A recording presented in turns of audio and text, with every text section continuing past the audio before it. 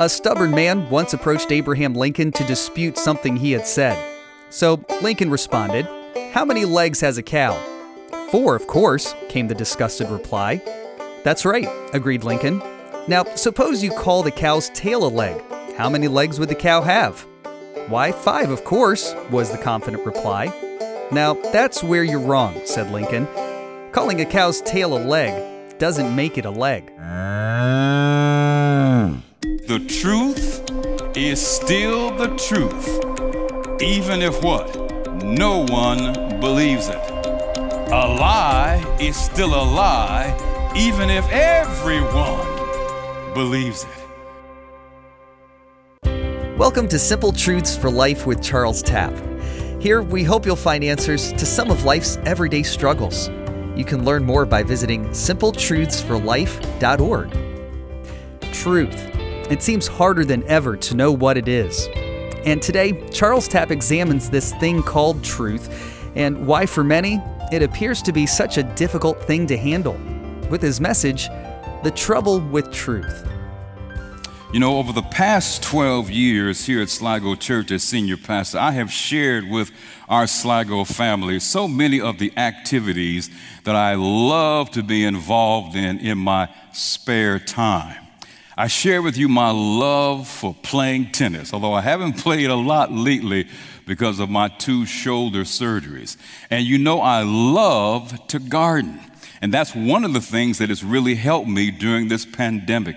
The weather's been so great. I've had an opportunity to get out and plant vegetables and plant sod and grass and pull weeds. Even pulling weeds has been fun during the pandemic.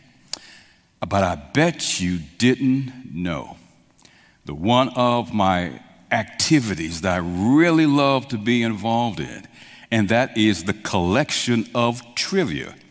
As a matter of fact, I consider myself to be a connoisseur of trivia. And one of the trivias that I love to collect, one of the trivial facts that I love to store in my brain are those classic lines, those iconic lines from some of the most well-known films of our day.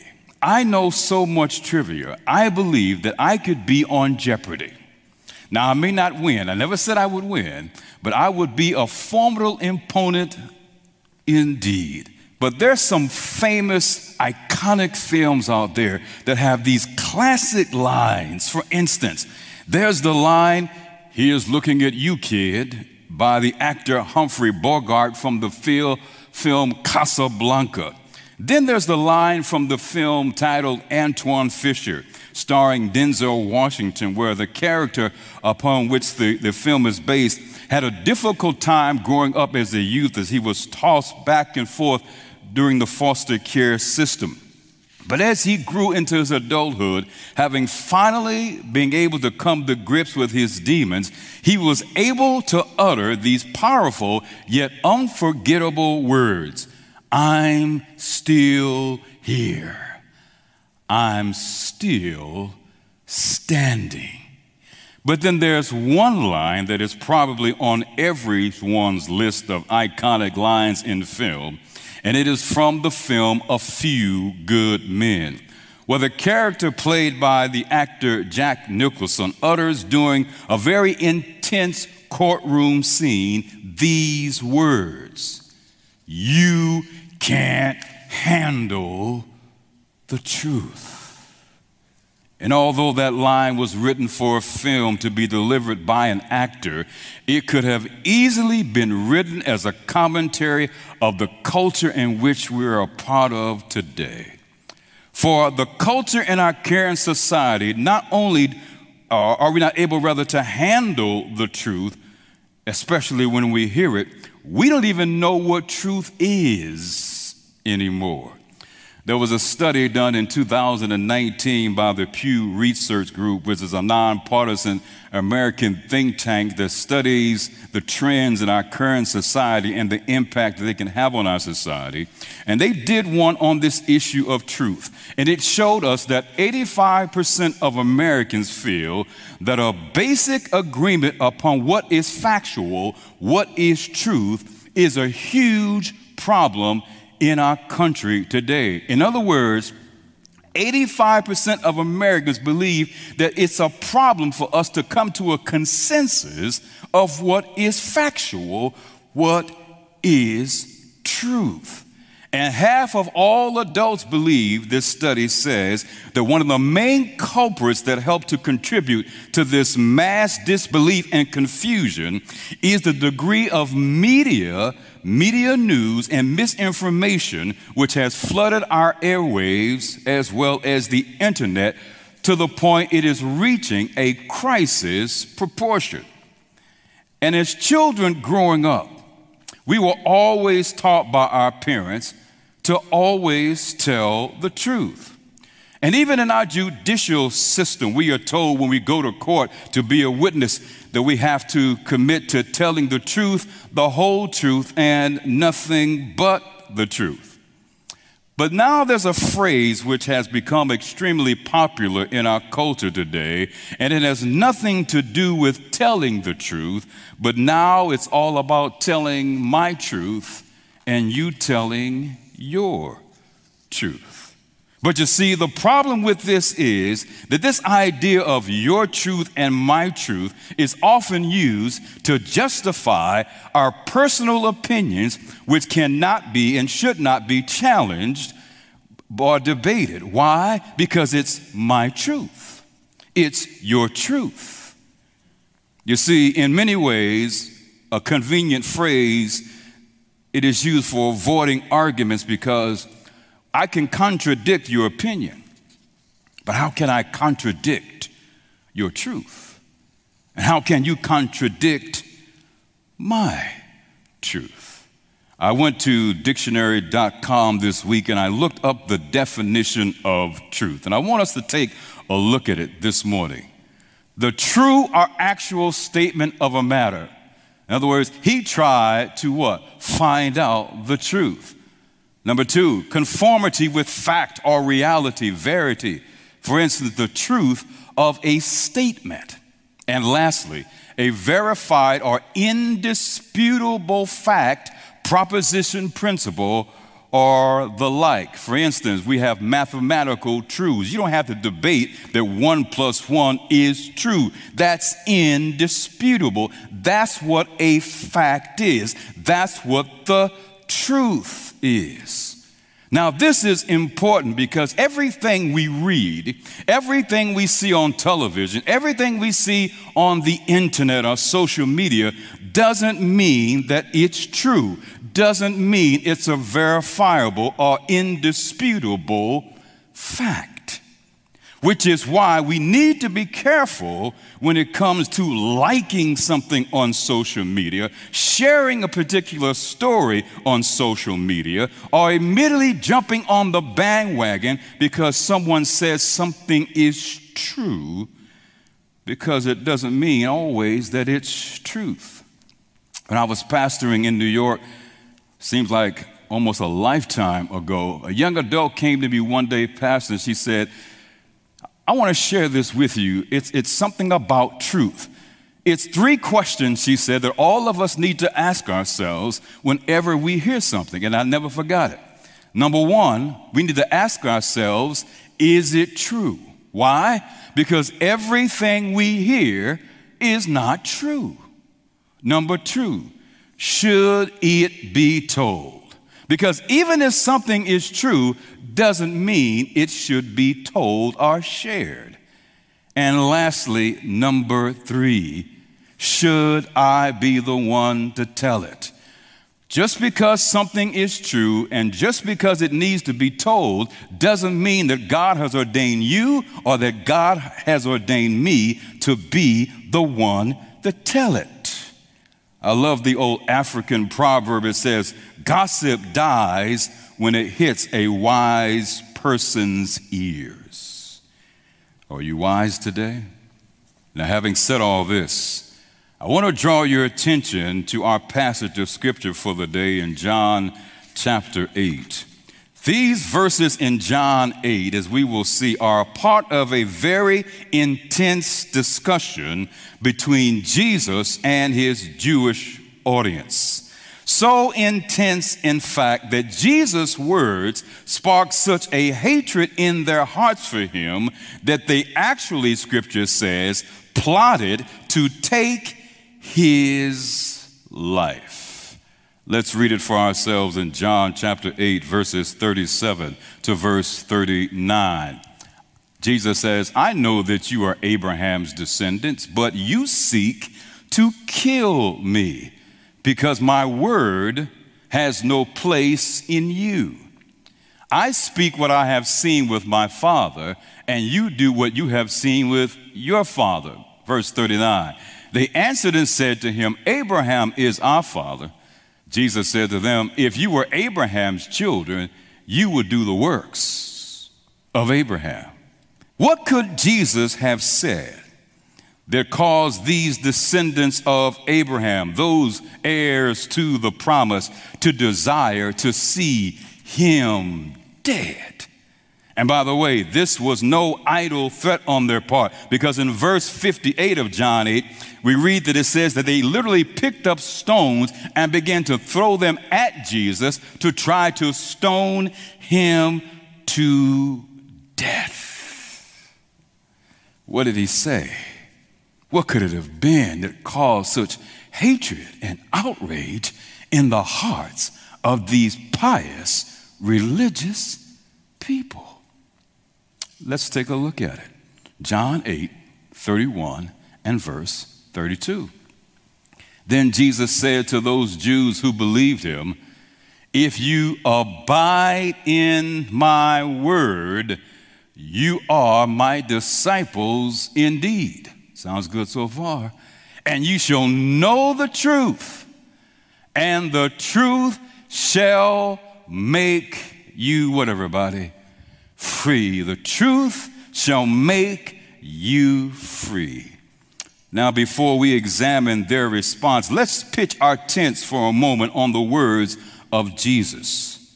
For here are a few points that we can extricate from these two verses. The first is this: that Jesus is already speaking to those who already have a faith in him. In other words, Jesus is speaking to those who are following him, to those Jews, the Bible says, who believe. Number two, Jesus instructs here or insinuates that everyone who believes, don't miss this, is not a disciple. He says, if you abide in my word, you are my disciples indeed. Jesus is letting us know here that there are two classes of disciples. Those who are disciples simply because they believe, and we know that's not enough, because Jesus says, James says, rather, in James 2 and verse 17, that even the demons believe and they tremble. And then there's the class of disciples that Jesus refers to as being indeed disciples, or disciples indeed. And what determines whether one is a disciple or a disciple indeed is whether he or she, Jesus says, abides in the word. If you abide in my word, Jesus says, then you are one of my disciples.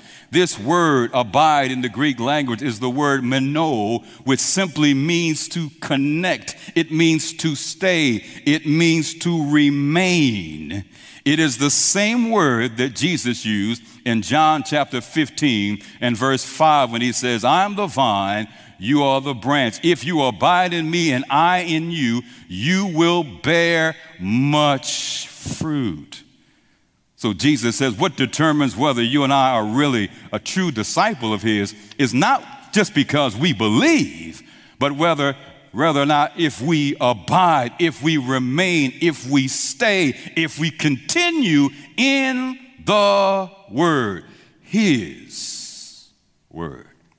And the reason why it's so important for us as disciples of Jesus, dear friends, to remain, to continue into a relationship with Christ through his word is because Jesus says it leads us to knowing the truth. And the truth, Jesus says, will set us free. But let's look at their response to Jesus' words here in verse 33. They answered him, "We are Abraham's descendants and have never been in bondage to anyone.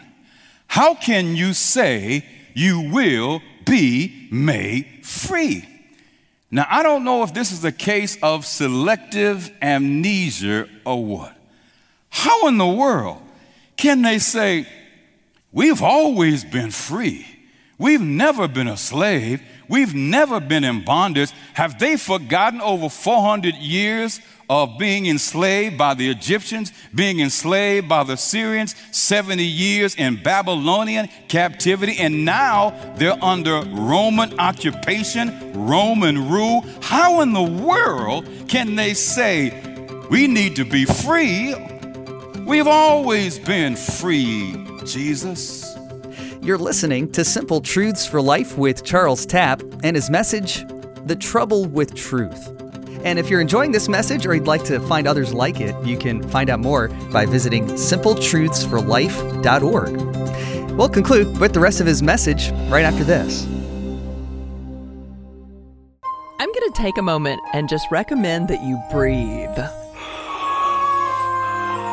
Now, there are all kinds of breathing techniques that you can use. One is count to 10, breathing in, count to 10, breathing out, kind of hold it in the middle, breathing in His grace and breathing out His praise. Whatever you choose, breath is really important. And this time of year, you may have a cold or you may have the flu and it's restricting your breathing, so you know just how important that is.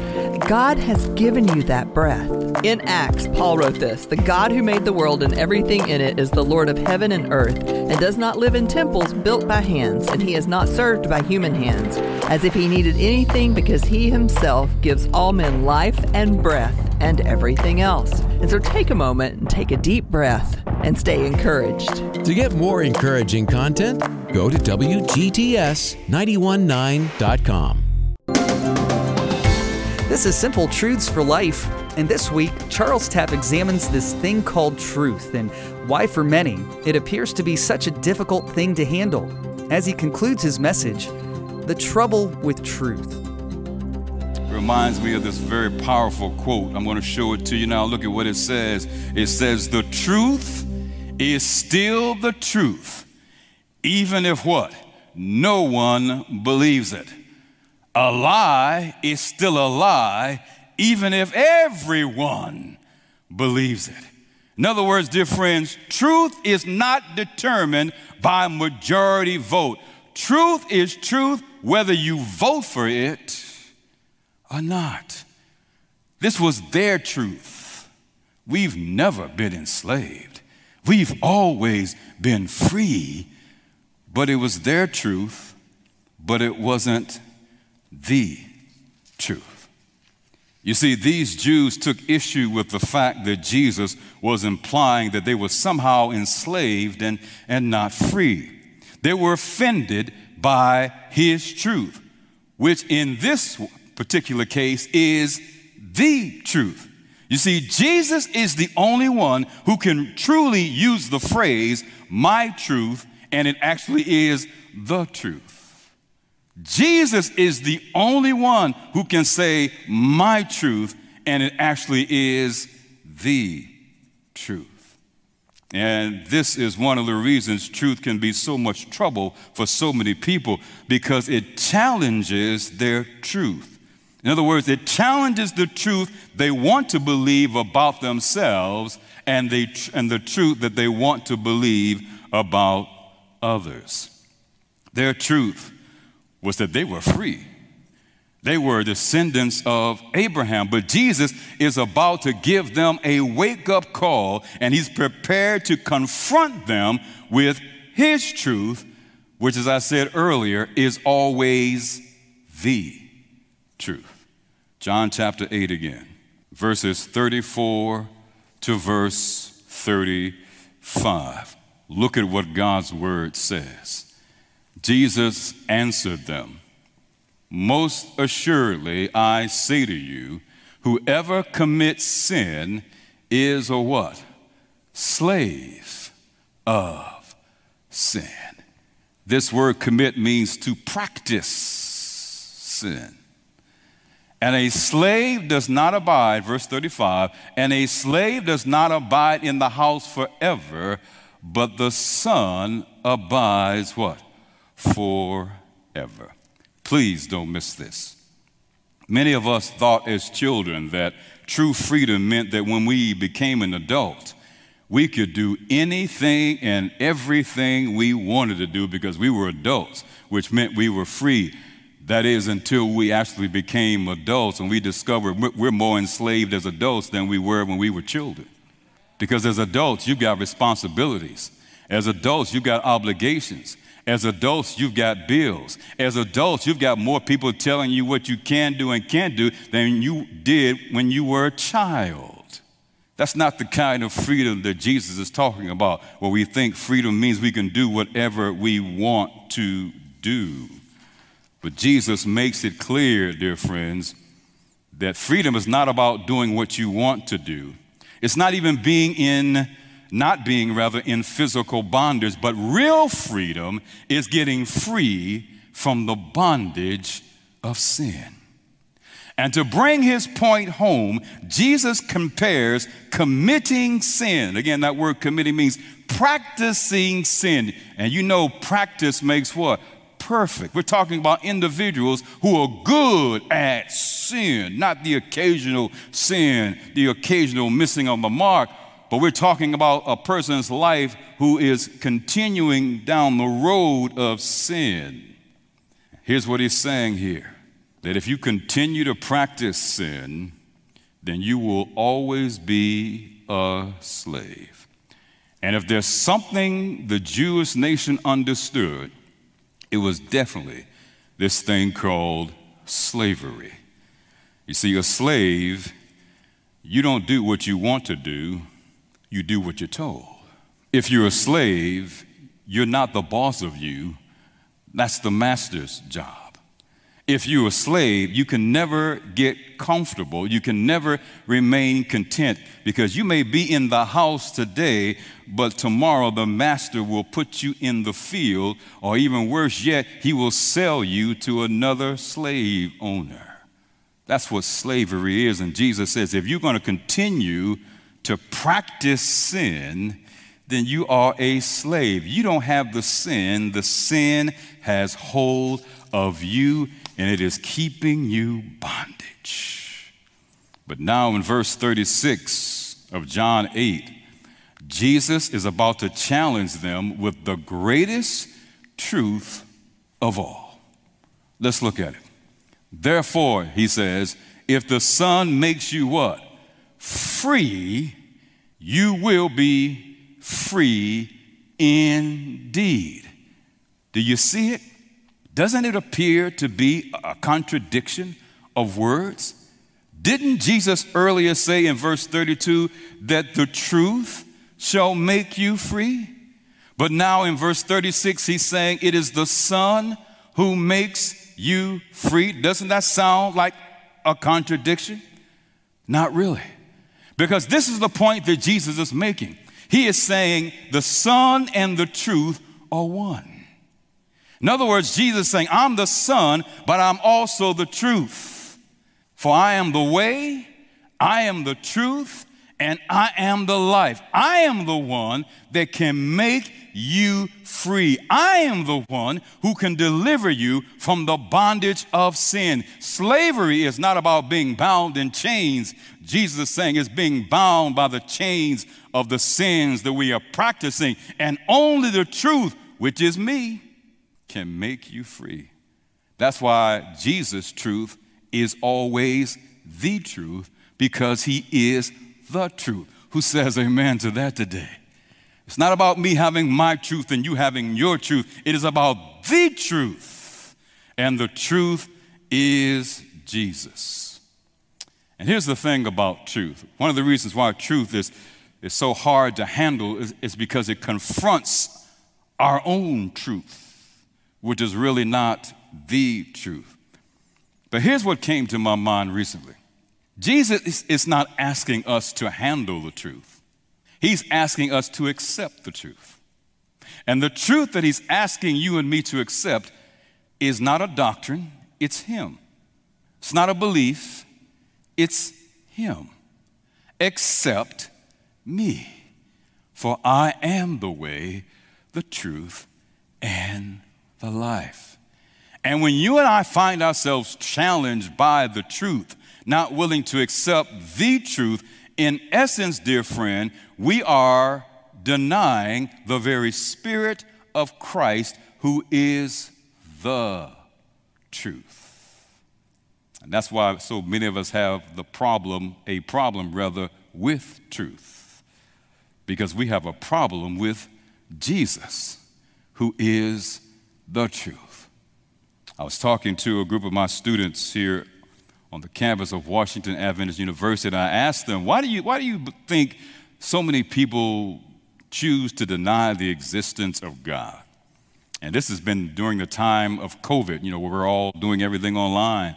And one student unmuted himself and he said, I think it's because they've got a problem with truth. I think it's because they don't want anybody to tell them what to do. They want their own truth. They want to be able to do what they do. And if they acknowledge the existence of God, then they must come under the truth, which is God. And I said to the students, we need to applaud him. We need to show him some love, give him some finger snaps on that one. Because that's what it's all about. That's why we've got a problem with truth, because it challenges our truth. It challenges your truth. It challenges my truth. And that's exactly what we need. Our truth needs to be challenged so that we can accept the truth, which is Jesus Christ. He never asked us to handle the truth. All he asks is that we accept the truth, and the truth is him. And when you and I accept the truth, when we continue to abide, stay, and remain in his word and continue this relationship with him, then the truth, the Son, will set us free.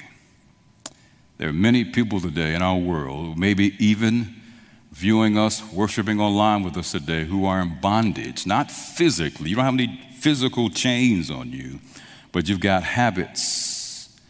You've got actions and deeds that are holding you, binding you down. And Jesus is presenting his truth to you today. He's presenting himself. And he says, if you will remain in my word so that we can have this relationship together, I can set you free. For he who the Son sets free is what? Free indeed. Do you see the play on words? Earlier, Jesus says, are you my disciples? If you stay in the word, then you are a disciple indeed, and I will set you free indeed. Do you want to be set free indeed today? Doesn't matter what your situation is. Doesn't matter what the sin is that you're practicing. Jesus says, he who the Son sets free just won't be free, but will be free indeed. And we can be a disciple indeed. You've been listening to Simple Truths for Life with Charles Tapp and his message, The Trouble with Truth. And if you want to listen again or share it with someone, you can find these messages by subscribing to our podcasts on platforms like Apple Podcasts and now also on Spotify. Or visit us online at simpletruthsforlife.org. Now here's what we're working on for next week. It will not only help you to be successful, you'll have my imprint of my culture, of my nature, my values and morals in your life. It doesn't matter how pretty something looks on the outside if the foundation isn't strong.